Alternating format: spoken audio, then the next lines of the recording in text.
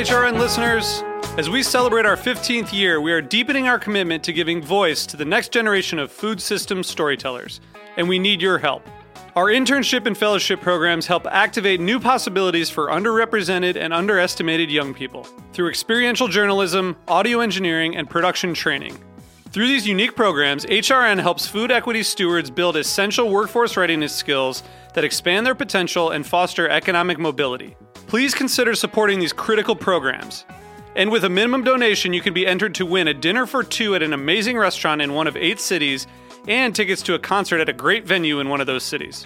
We have incredible partners across the country who have donated, as they also share our passion for helping to educate the next generation of food systems storytellers. Check out heritageradionetwork.org/15 to donate and enter to win today. That's heritageradionetwork.org/15 to donate and enter to win today. And make sure you donate before March 31st. Thank you.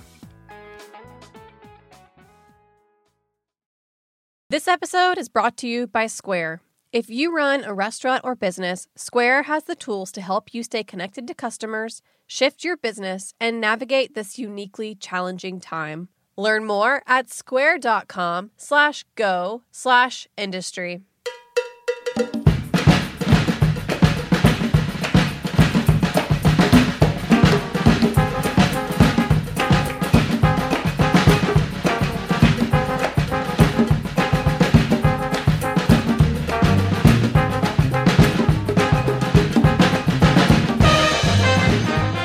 Well, hello. Welcome to All in the Industry on Heritage Radio Network. I'm your host, Sherry Bayer, and it is Wednesday, May 6th, 2020. This is the 249th episode of this series, which is dedicated to behind-the-scenes talent in the hospitality industry. Today, my guests are representing LUCKYRICE and Lucky Chow, and I will introduce them fully in a moment. First, as I do in every show, I will start out with my PR tip, and then later we will have my speed round game, industry news discussion, where we will continue our COVID-19 coverage, and my solo dining experience, which is a takeout experience, and the final question. As the founder of Bayer Public Relations, I'm going to tip off the show with my PR tip of the week. So today's tip is to find solutions. Seek ways for a better tomorrow, rather than wallow in the past.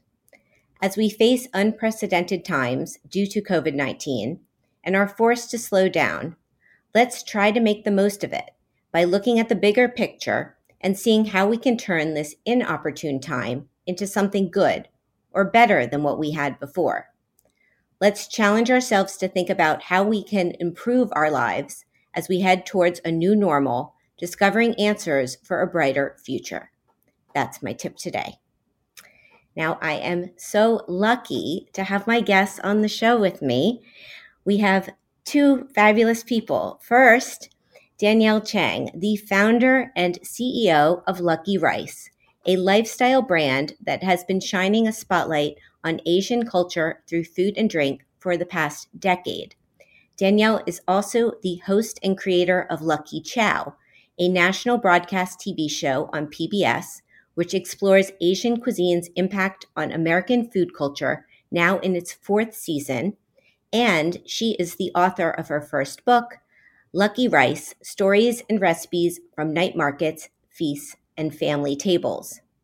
And I am also joined by William Lee, Danielle's co-host and co-producer of Season 4 of Lucky Chow and executive director of LUCKYRICE. William is the founder and principal of Berkshire Strategy Group and contributing editor for Elle Decor and Town & Country. He most recently was the global brand president of Ralph Lauren Home and prior, a seasoned and highly regarded publishing executive with Condé Nast Publications. So welcome to the show, Danielle and William.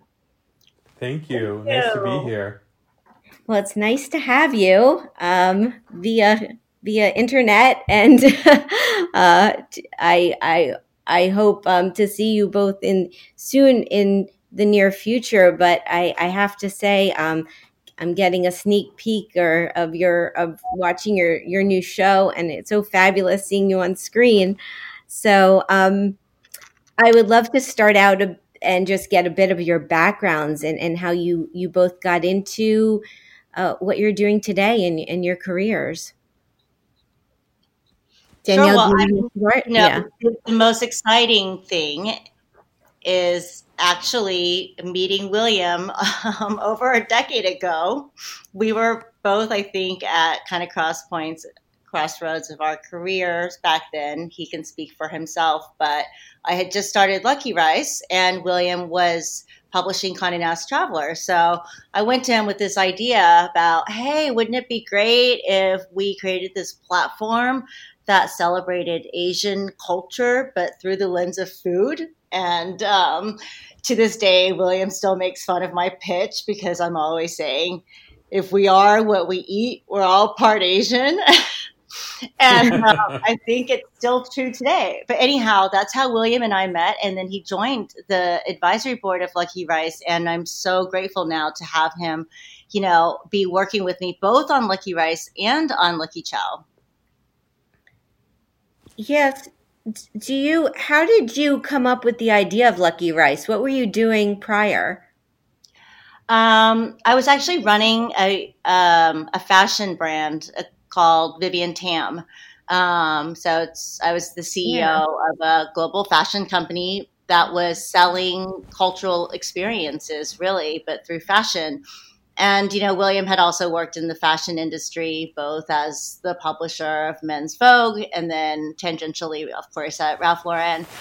But we just wanted to find a way, an expression for people to experience Asian culture that wasn't as limiting as fashion. Not everybody can wear a cheapal and look fabulous, or fine art. Not everybody can own a shoe bing. And so I really thought that food was just a really universal and appetizing lens through which to tell these stories that really come from our heritage. Yeah, and Sherry, what was so exciting about this, you have to almost go back in time a little bit and really think about what the dining scene was like, not just in New York, but, in the rest of the country. Asian food, obviously, in New York City, you had Chinese food, you had select Japanese food, but Asian food as a phenomenon was not really a thing 10 years ago. I mean, David Chang was just coming on the scene. You started seeing young Asian chefs doing really experimental things. It was, you saw the beginnings of people like Hooni Kim, the great Korean chef, kind of playing with traditional Korean cuisine. But 10 years ago, there were very, very few people who did that.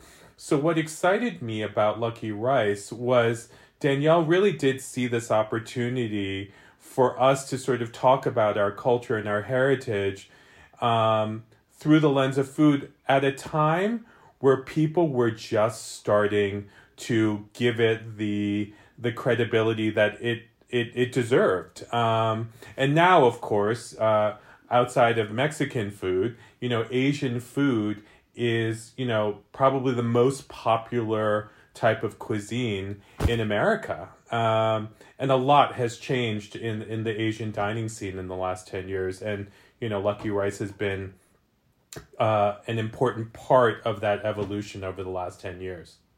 Yeah. I feel that, a lot of, obviously we live in New York City, we eat out all the time, and there's so many great Asian restaurants. I live, right at the border of Chinatown, and unfortunately, all of these restaurants are shut down right now, and I think we're trying to figure out how to bring these same flavors that Americans have become addicted to. Like comfort food in a bowl of pho, or in the form of kimchi, or sushi rolls, as we were talking about the other day. I mean, I think that these foods that were kind of still foreign and ethnic to us, even 10 years ago, have become our comfort foods. So in a time when we're all seeking comfort through food at home, what we're trying to do is to bring that to you in a kind of virtual experience. Yeah, absolutely. And you're right. There's a lot has changed in the past 10 years. And I love thinking of your pitch and or how you guys connected and now have, really worked together. And my experience over these past, years working with restaurants, primarily based in New York City, attending and going, having restaurants participate in your Lucky Rice events. And I've been to several of Oh, whether it was at Mandarin Oriental or, uh-huh. downtown last year, you had it down at World Trade Center. And Oh, they're you were always there. Oh, great. yeah, I'm good friends and I've worked with Pishay Ong and Eric Yes, Bruner Yang of and course. yeah, there's definitely been crossover between my career and yours kind of Well, I on think that that's how we yeah. initially met, Shari, through Pichet. I believe so and he is that ultimate connector Right. and yeah, no, so I've the you've put together these amazing events and it's not just a one night thing. They're very, I don't know if you want to get into that a little bit, how you created like what Lucky Rice Festival and the celebration, what you were doing and how that changed over the years as well. Sure. I mean, we started out with a 1 week, actually, it was a 10-day festival um, in New York City, where we held everything from Epicurean cocktail feasts, where chefs, would create cocktails inspired by Asian culinary ingredients, and upwards of thousands, 1,000 or 2,000 people would come to these events where they could taste up to several dozen cocktails. We had versions of these kind of tastings as a night market. Our first year, we created something with David Chang. Who hosted our first night market under the archway in Dumbo, under the Manhattan Bridge. So that Right. was one of my favorite events of all time. And then as we've evolved over the years, we've also been able to take our festival on the road. So now they're in New York, LA, San Francisco, Chicago, Miami, Toronto, and we are actually taking our festival on the road as well this year, but not until October. So we're fortunate that the great group of sponsors that we've worked with for over the past decade have continued to support us. People like American Express and Remy Cointreau. Yeah, well, that's great. I mean, we'll have to Yeah. future of what festivals and events. I'm sure you're thinking about, or what that's going to look like. But Hmm. we don't really know what what's going to be happening in the fall at the same time. But Sure. is better timing than certainly having an event right now. Well, I mean, we're going to be very, very safe and keep the events very intimate.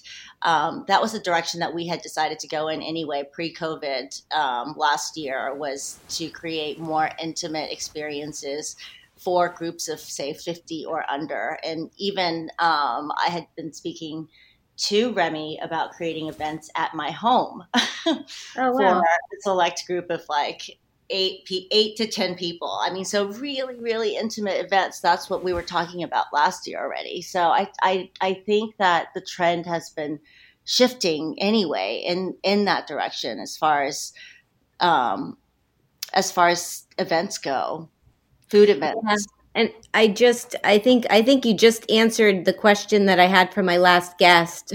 I realized that on episode 248, I had on Steve Sidman, an attorney at Carlton Fields, and his question for you was, do you see yourself having to make fundamental shifts in the Lucky Rice business model and its goals in the post COVID-19 world?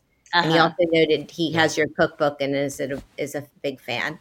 Oh, that's so So sweet. Sherry, also in addition to the events just becoming more intimate, which is something that Danielle and I wanted to do anyway, I think now with COVID, we've been fortunate.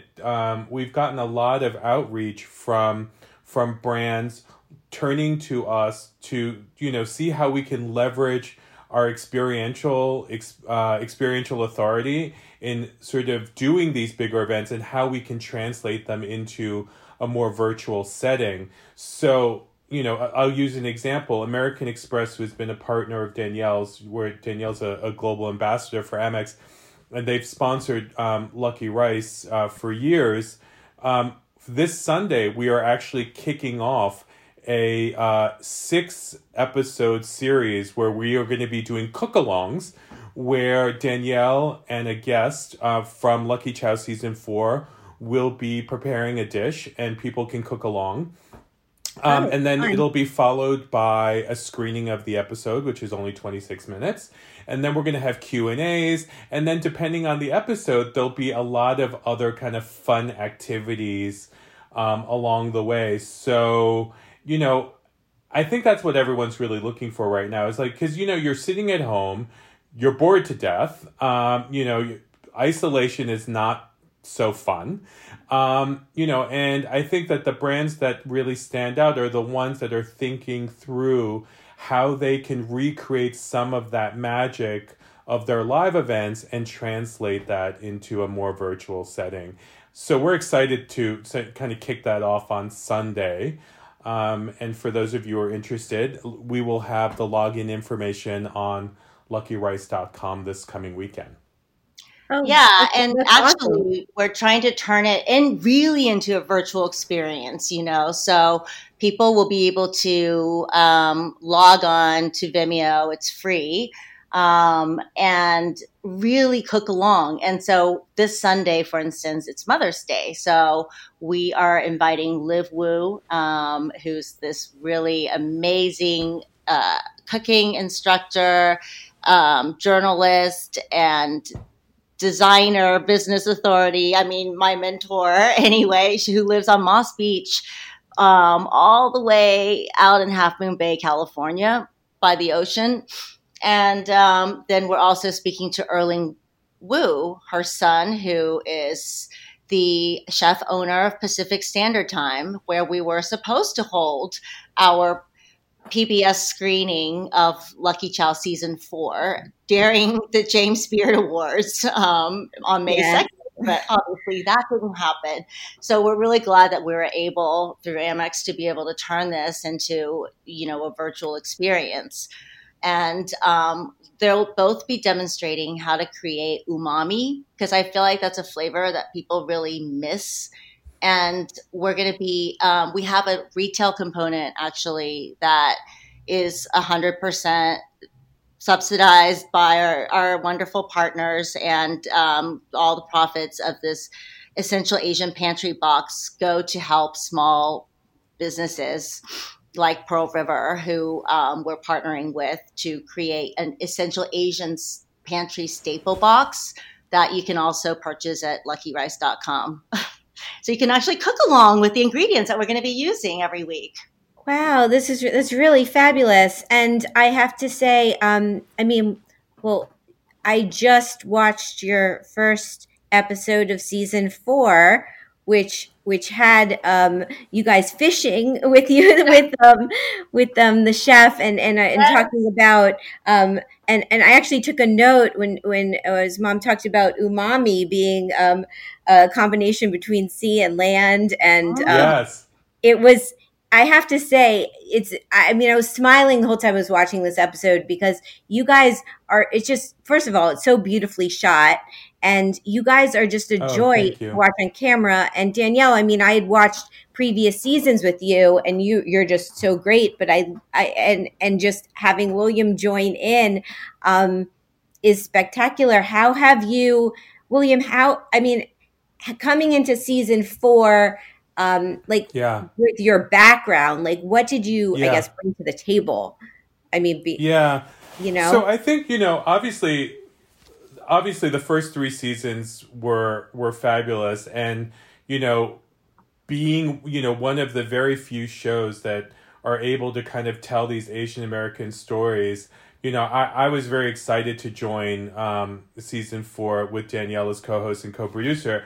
But I think that as Danielle and I kind of talked about how we saw Lucky Chow evolving, I think, we both come from backgrounds that are maybe a little bit more journalistic. As you know, I spent 15 years at Condé Nast, and I'm currently the contributing editor, one of the contributing editors at El Decor in Town and Country. And so for me, it's really always about storytelling. And I think that great television is really television that kind of lets you fall in love with the subjects you're watching. And I think that as we looked at season 4, outside of chefs, we really wanted to look at other people in the food supply chain, in the food landscape, farmers, makers, small little producers that you've never heard of doing Ayurvedic pickles who have incredible stories. I think what Danielle and I wanted to bring to season 4 was a really, really rich narrative, accompanied by beautiful cinematography. And I'm so glad you said that you thought it was so beautifully filmed. Our director of cinematography, this guy, Francisco Alawalis. Wait, how do you pronounce his name, Danielle? I always screw it up. You did it perfectly. I did. Oh my God, I did it well. I did it right. Fran is an incredible filmmaker, and we had an amazing crew, second photographer, this guy, Richard Patterson. We had an amazing director, producer, Catherine Sheldon, who you probably know, Sherry. I do. She's a friend of mine. We've worked together. I last saw her. We had lunch at Wayla. I love Wayla. And I did from the conference I did in January, my host conference, I had she edited some videos for me. So she's amazing. Amazing. We had Sorry, just a quick side. I think the last restaurant meal I actually had was with you, William, at Wayla. Oh wow. Well, that's a good one. It is a good one. So anyway, so season 4, it's been an absolute delight. And I think that what people who have been watching the show already will notice is that I think that, it looks beautiful. I think that the stories, I think, are more varied. I think more sort of people that aren't just necessarily chefs per se, or so specifically, makers per se, but there's a really nice cross section of people, and the subjects. The second episode, that is probably my favorite episode, is all about healing and looking at food as medicine and the idea of functional food and kind of exploring that. Danielle and I are both super interested in wellness, particularly as it relates to Asian wellness and Asian modalities and healing traditions. So doing that episode was particularly fun for us.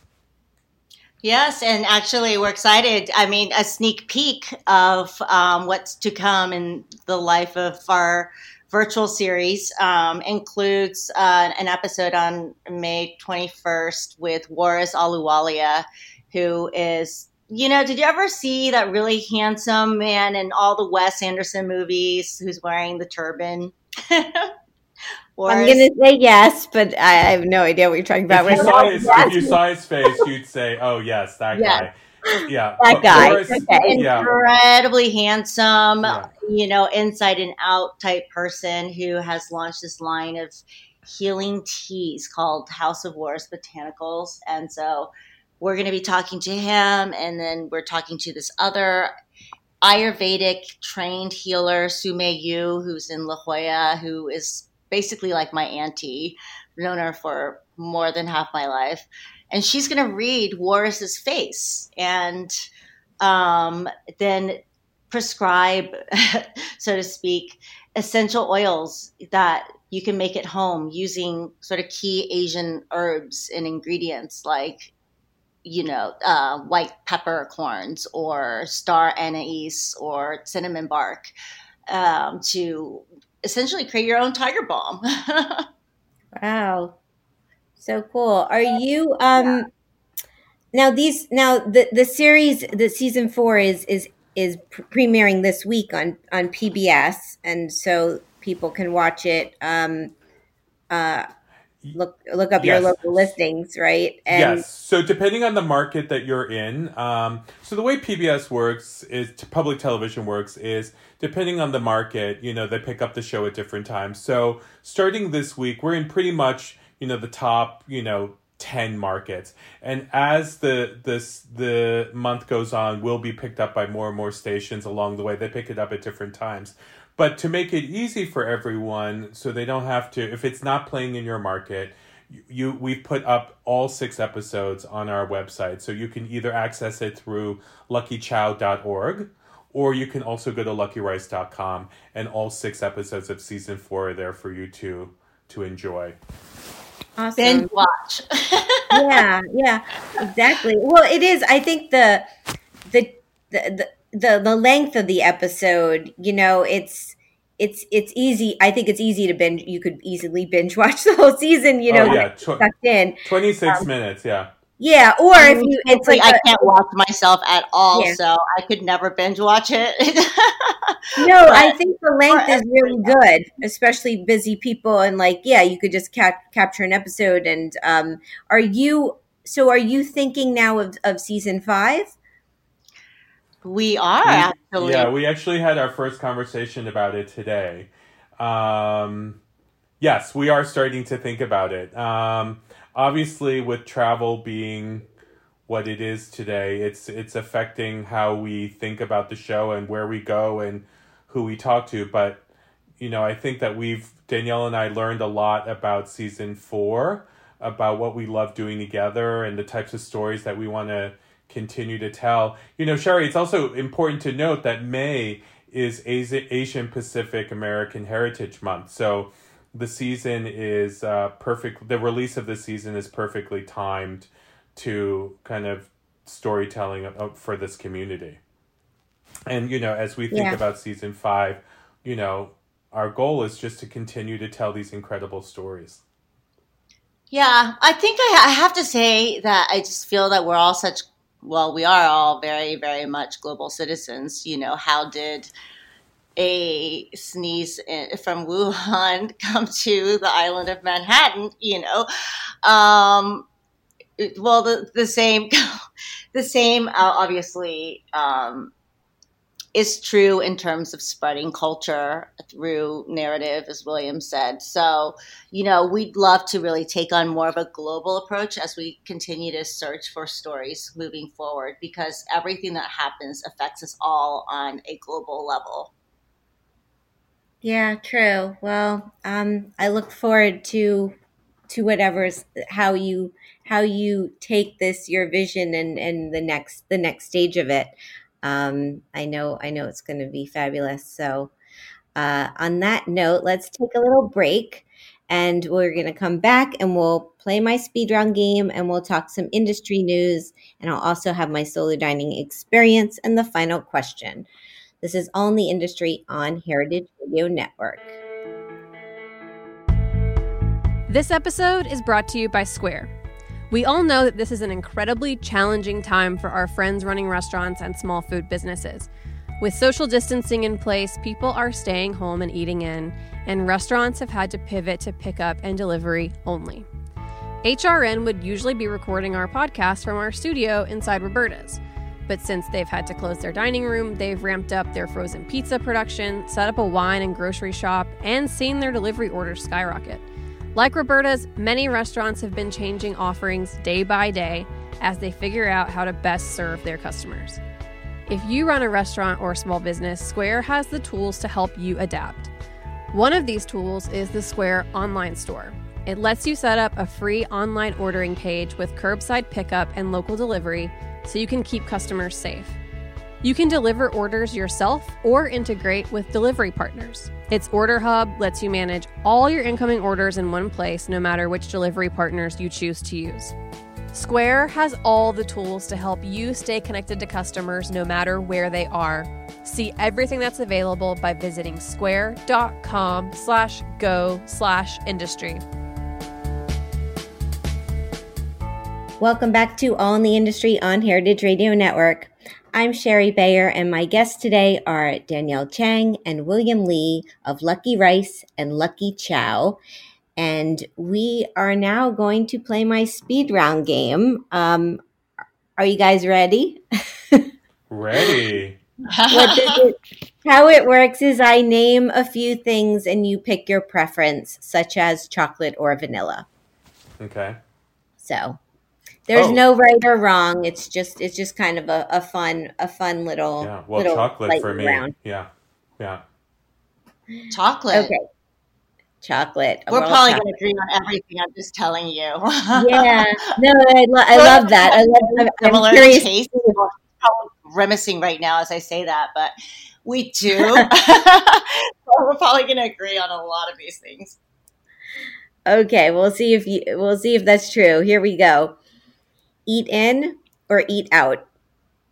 Eat in. Eat out. Particularly now, I want nothing more than to eat out.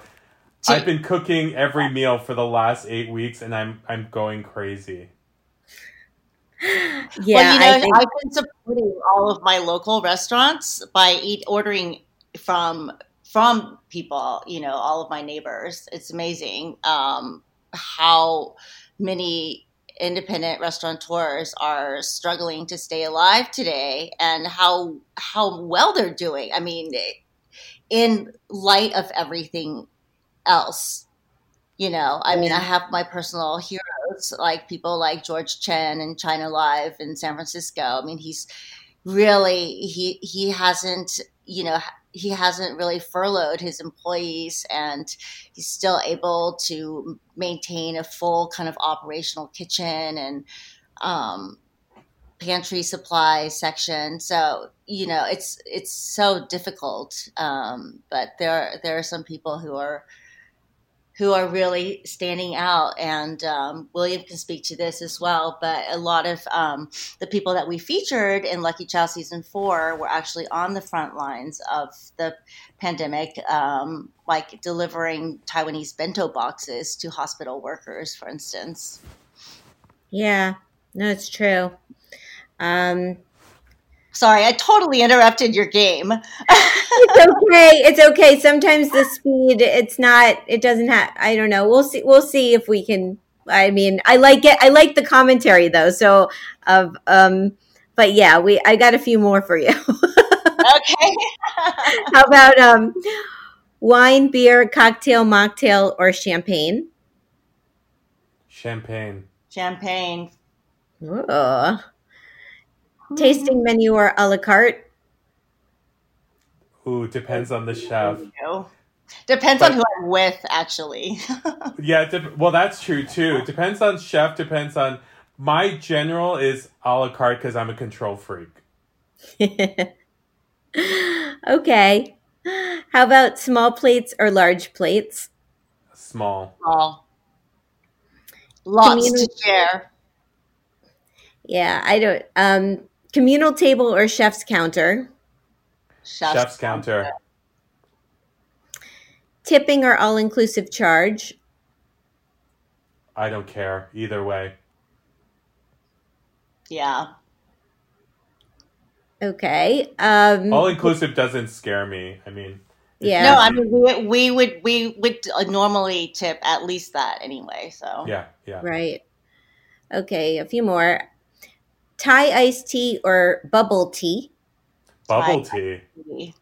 Ah, my kids would kill me. They were actually threatening to go out and get bubble tea today. I'm sure there's a bubble tea place that delivers. Yeah.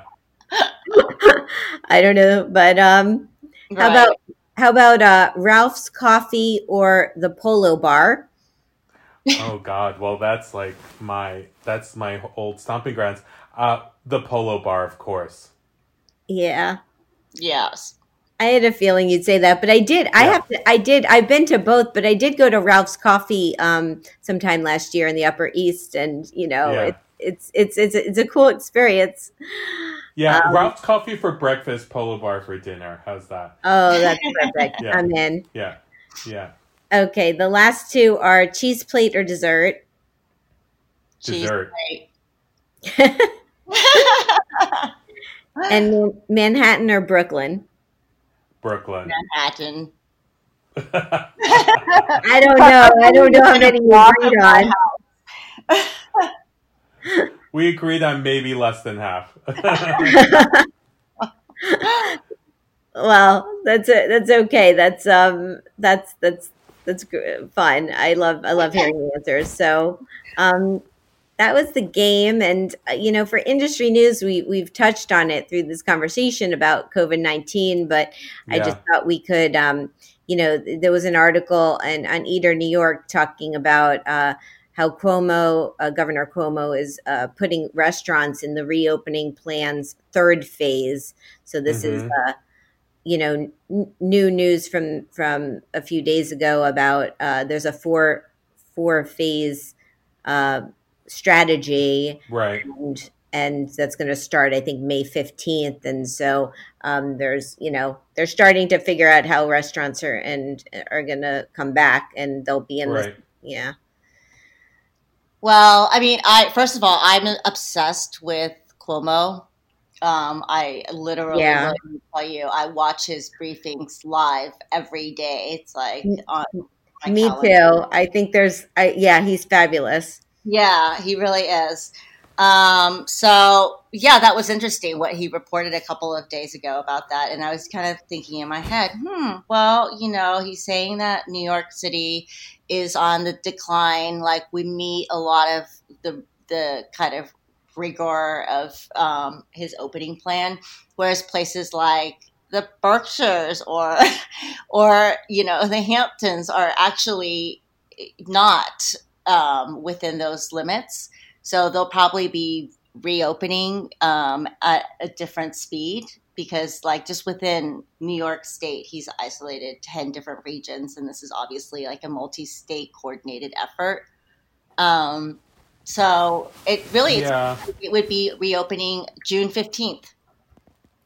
Yeah, but I think it's really not the way I sort of see it, Sherry. It's really not about a date. If you look at what a lot of chefs are saying, and Helen Rosner in the New Yorker this week has a great interview with Tom Colicchio, and it really boils down to how are each and every restaurant going to think about social distancing and what the dining experience looks like.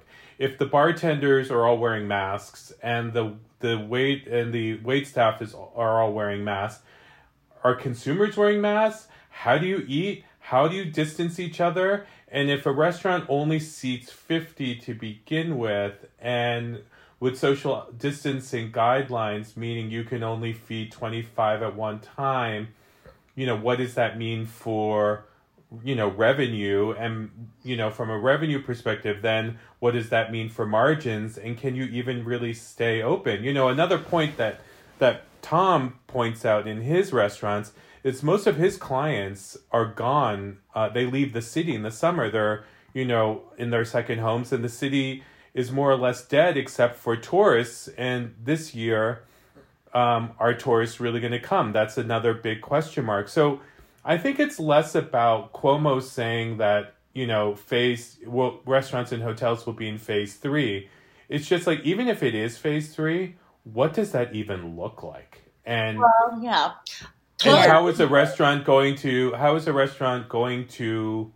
make money? I mean, I think the big fear is that people will reopen only to have to reclose a couple of months later in case there's a second wave. I mean, this all sounds so negative, but on the other hand, I think without testing and real strict protocols like they've put in place in Asia, it's really for the hospitality industry, it's a really big problem. And I think that the other thing that needs to happen is the government really does need to bail out, independent restaurants, which employ The statistic is something astounding. Independent restaurants employ 11 million people. And that is before you even factor in the supply chain of farmers, of fishermen, of distributors, of truck drivers. I mean, it's a huge industry that that does not have the lobbying power in Washington that it should, which is why, restaurant organizations such as the one Tom is heading up, is really the kind of Independent Restaurant Coalition. Exactly, they're exactly. No, and I agree. Yes, everything you said, I agree with. I was thinking there's another article that I read. I think it was an Eater. It was talking with the owners of Yardbird in Hong Kong. Yes. And I was just gonna say.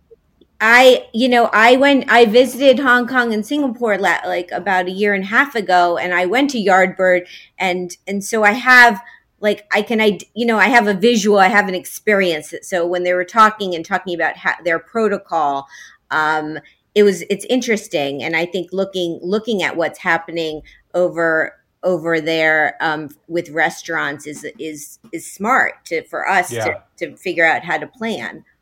Yeah, definitely. I mean, my entire family is in Asia right now. They're in Tokyo, they're in Taiwan, and there basically, everything's shut down but opened. Like for instance, at Yardbird, the protocol is that you have to get your temperature taken. You have to sign a waiver before you eat that, indemnifies or does not indemnify the restaurant. And then essentially you have to sit in tables of 4 or less and be properly distanced. So, a trend that took place that was huge in like Asia, like the food court phenomenon or night market phenomenon, that came to the US big time. And I think like all of those eateries are going to suffer, frankly, because that trend is obviously not going to be sustainable with social distancing in the short term. However, if you look at what's happened really recently in Asia in terms of fine dining, it's become home dining. And, governments, like especially in Hong Kong, they allow restaurants to open in people's homes. And those are the hardest tables to book.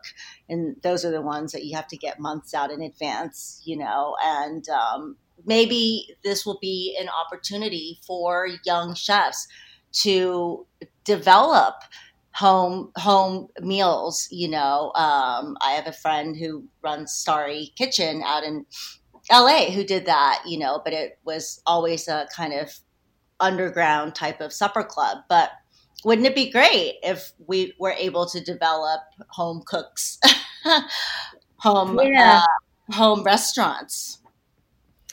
Yeah, well, that I guess even I'm thinking of, my initial tip of thinking of like, the future and solutions and ways we can get through this and come out on the other side and maybe come up with something, better than we've had now because I don't think I can't see things.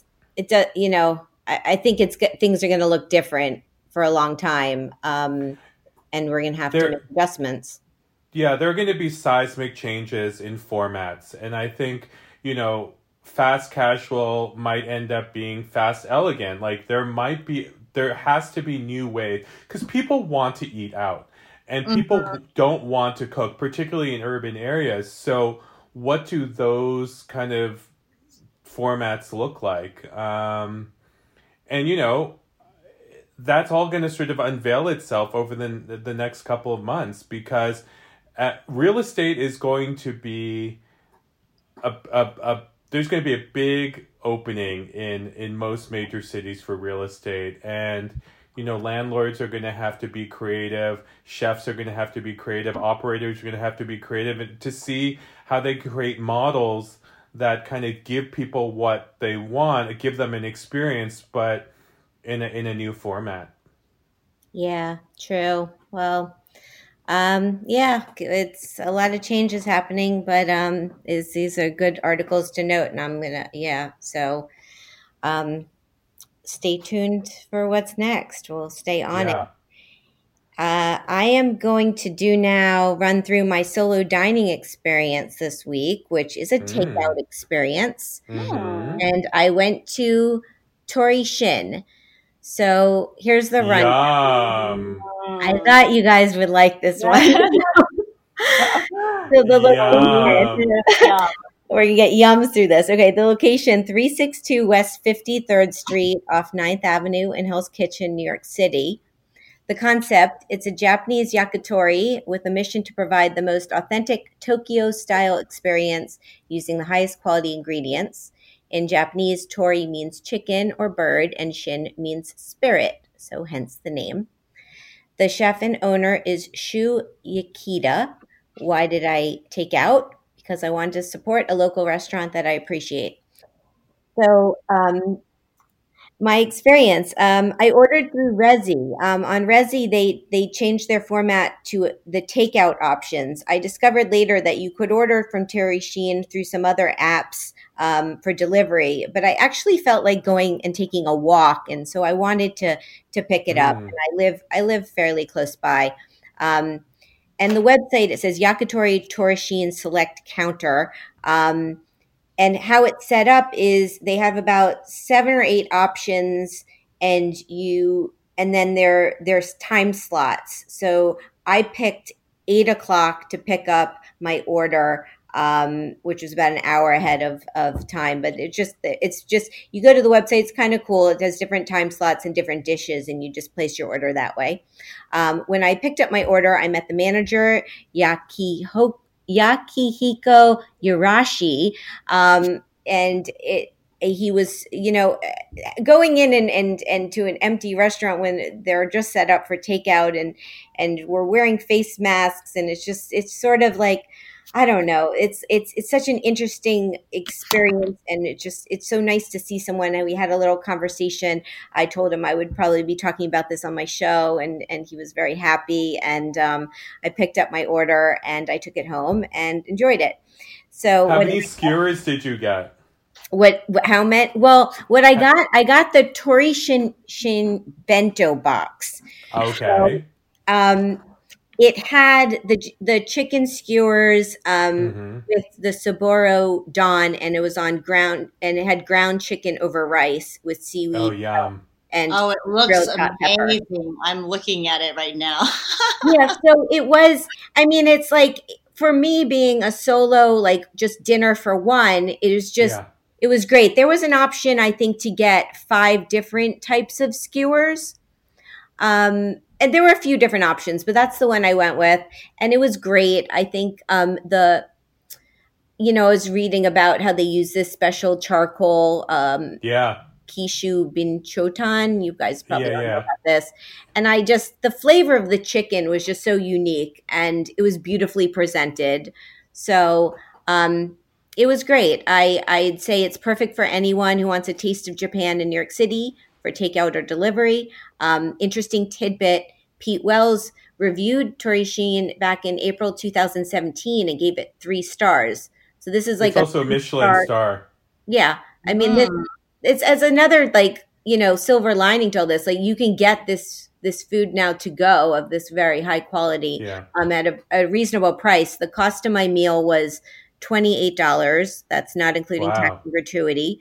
Yeah. And personal fun fact is I've dined there before it's a beautiful space with the kitchen counter.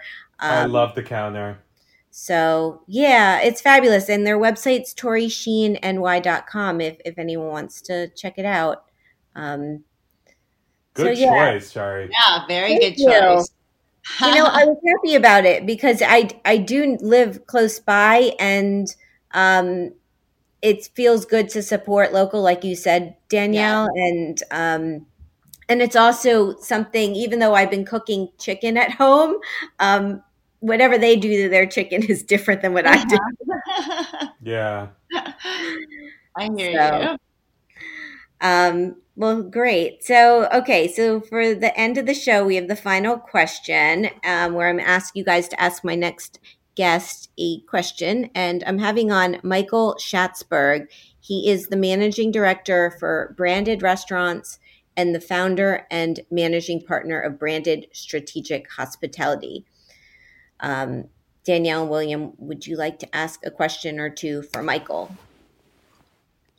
Well, I actually have a question. If we just go back to just what we were originally talking about in terms of format, I'm curious to hear what he thinks could be some of the emerging restaurant formats that might, gain more popularity as post-pandemic. I think that as people have to sort of socially distance and people are still, afraid of crowds, what kind of long-term effect is that going to have on dining, and what are some of the interesting new formats that his company might be looking at to sort of address that? That's a great question. And then just give him a shout out from Kiki Suhadi Olivo, who's been our events director for LUCKYRICE for the past 5 years. And she just got engaged, and she used to manage big daddies. Oh, wow. Which is one of his places. Yeah. Right. Yeah. Oh, small world. I know. And then obviously his company invests in a lot of technology for hospitality. I think technology is going to be crucial now more than ever, not just for keeping inventory or taking reservations. The role of technology post-pandemic is going to have a lot to do with just managing guests and keeping track of things. And I'm just curious the role that technology is going to have in the future. Yeah, true. And another great question. I mean, I'm looking forward to chatting with him and seeing what's going on with his company. He has a lot going on, or a lot of different businesses and connections. So thank you. And thank you both for joining me today. This has been such a treat, and I'm so impressed with both of you. Your careers, just everything you do is amazing, and I just wish you both the best. And I can't wait to keep watching the rest of Lucky Chow. Oh, thank you so much. Jerry. Yes, you're fantastic. And when this is all over, we're gonna all have the most gorgeous omakase at with Ishikawa. Ishikawa, yes, I know. We talking about shifting. I mean, Chef Don, he's been doing takeout, and I need to walk across the park and go get his takeout because he's. I've seen the pictures online, and oh my god, I can't. I almost have to tune him out on Instagram because his. Well, first of all, his sushi. So his omakase is the most beautiful omakase in New York City, but his takeout since this pandemic has been absolutely phenomenal. For those of you who live on the Upper East Side, make your way over to Ishikawa for the takeout because it's unbelievable. Best sushi. Yeah, I agree. It's special. So thank you. I look forward. We will have a omakase date in the future. Yes, we will. Thank you so much. Thank you. My guests today have been Danielle Chang, the founder and CEO of LUCKYRICE, and the host and creator of Lucky Chow. And she's at daniellechang.com, and also websites luckyrice.com, luckychow.com. And also my guest today was William Lee, the founder and principal of Berkshire Strategy Group, the co-host of and co-producer of Lucky Chow, and contributing editor of El Decor and Town and Country.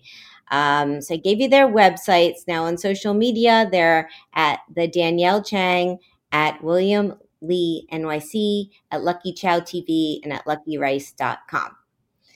Social media for me at Sherry Bayer, at Bayer PR, at All Industry. My Facebook page is All in the Industry. My websites, BayerPublicRelations.com, SherryBayer.com, and allintheindustry.com. All of our shows are archived at heritageradionetwork.org. We are also on iTunes, Stitcher, and Spotify. So just a heads up, I started doing these Instagram live interviews And I have one tomorrow. I'm going to be talking to Jonathan Rubenstein and Gabrielle Rubenstein, the fabulous brother and sister team behind Joe Coffee Company. And I'm doing that tomorrow at 3 o'clock.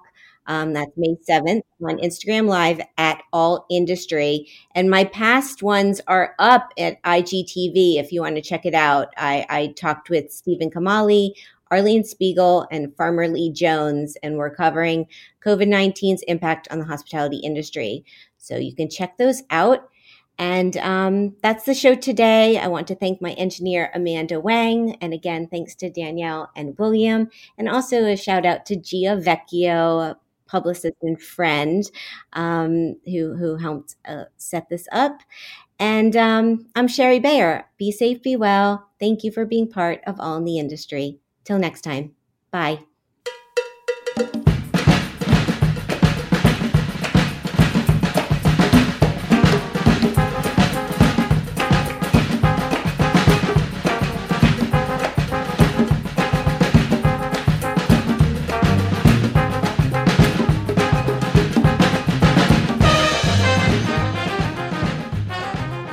All in the Industry is powered by Simplecast. I'm Sherry Bayer, and you're listening to Heritage Radio Network, a member-supported podcast network broadcasting over 35 weekly shows live from Bushwick, Brooklyn.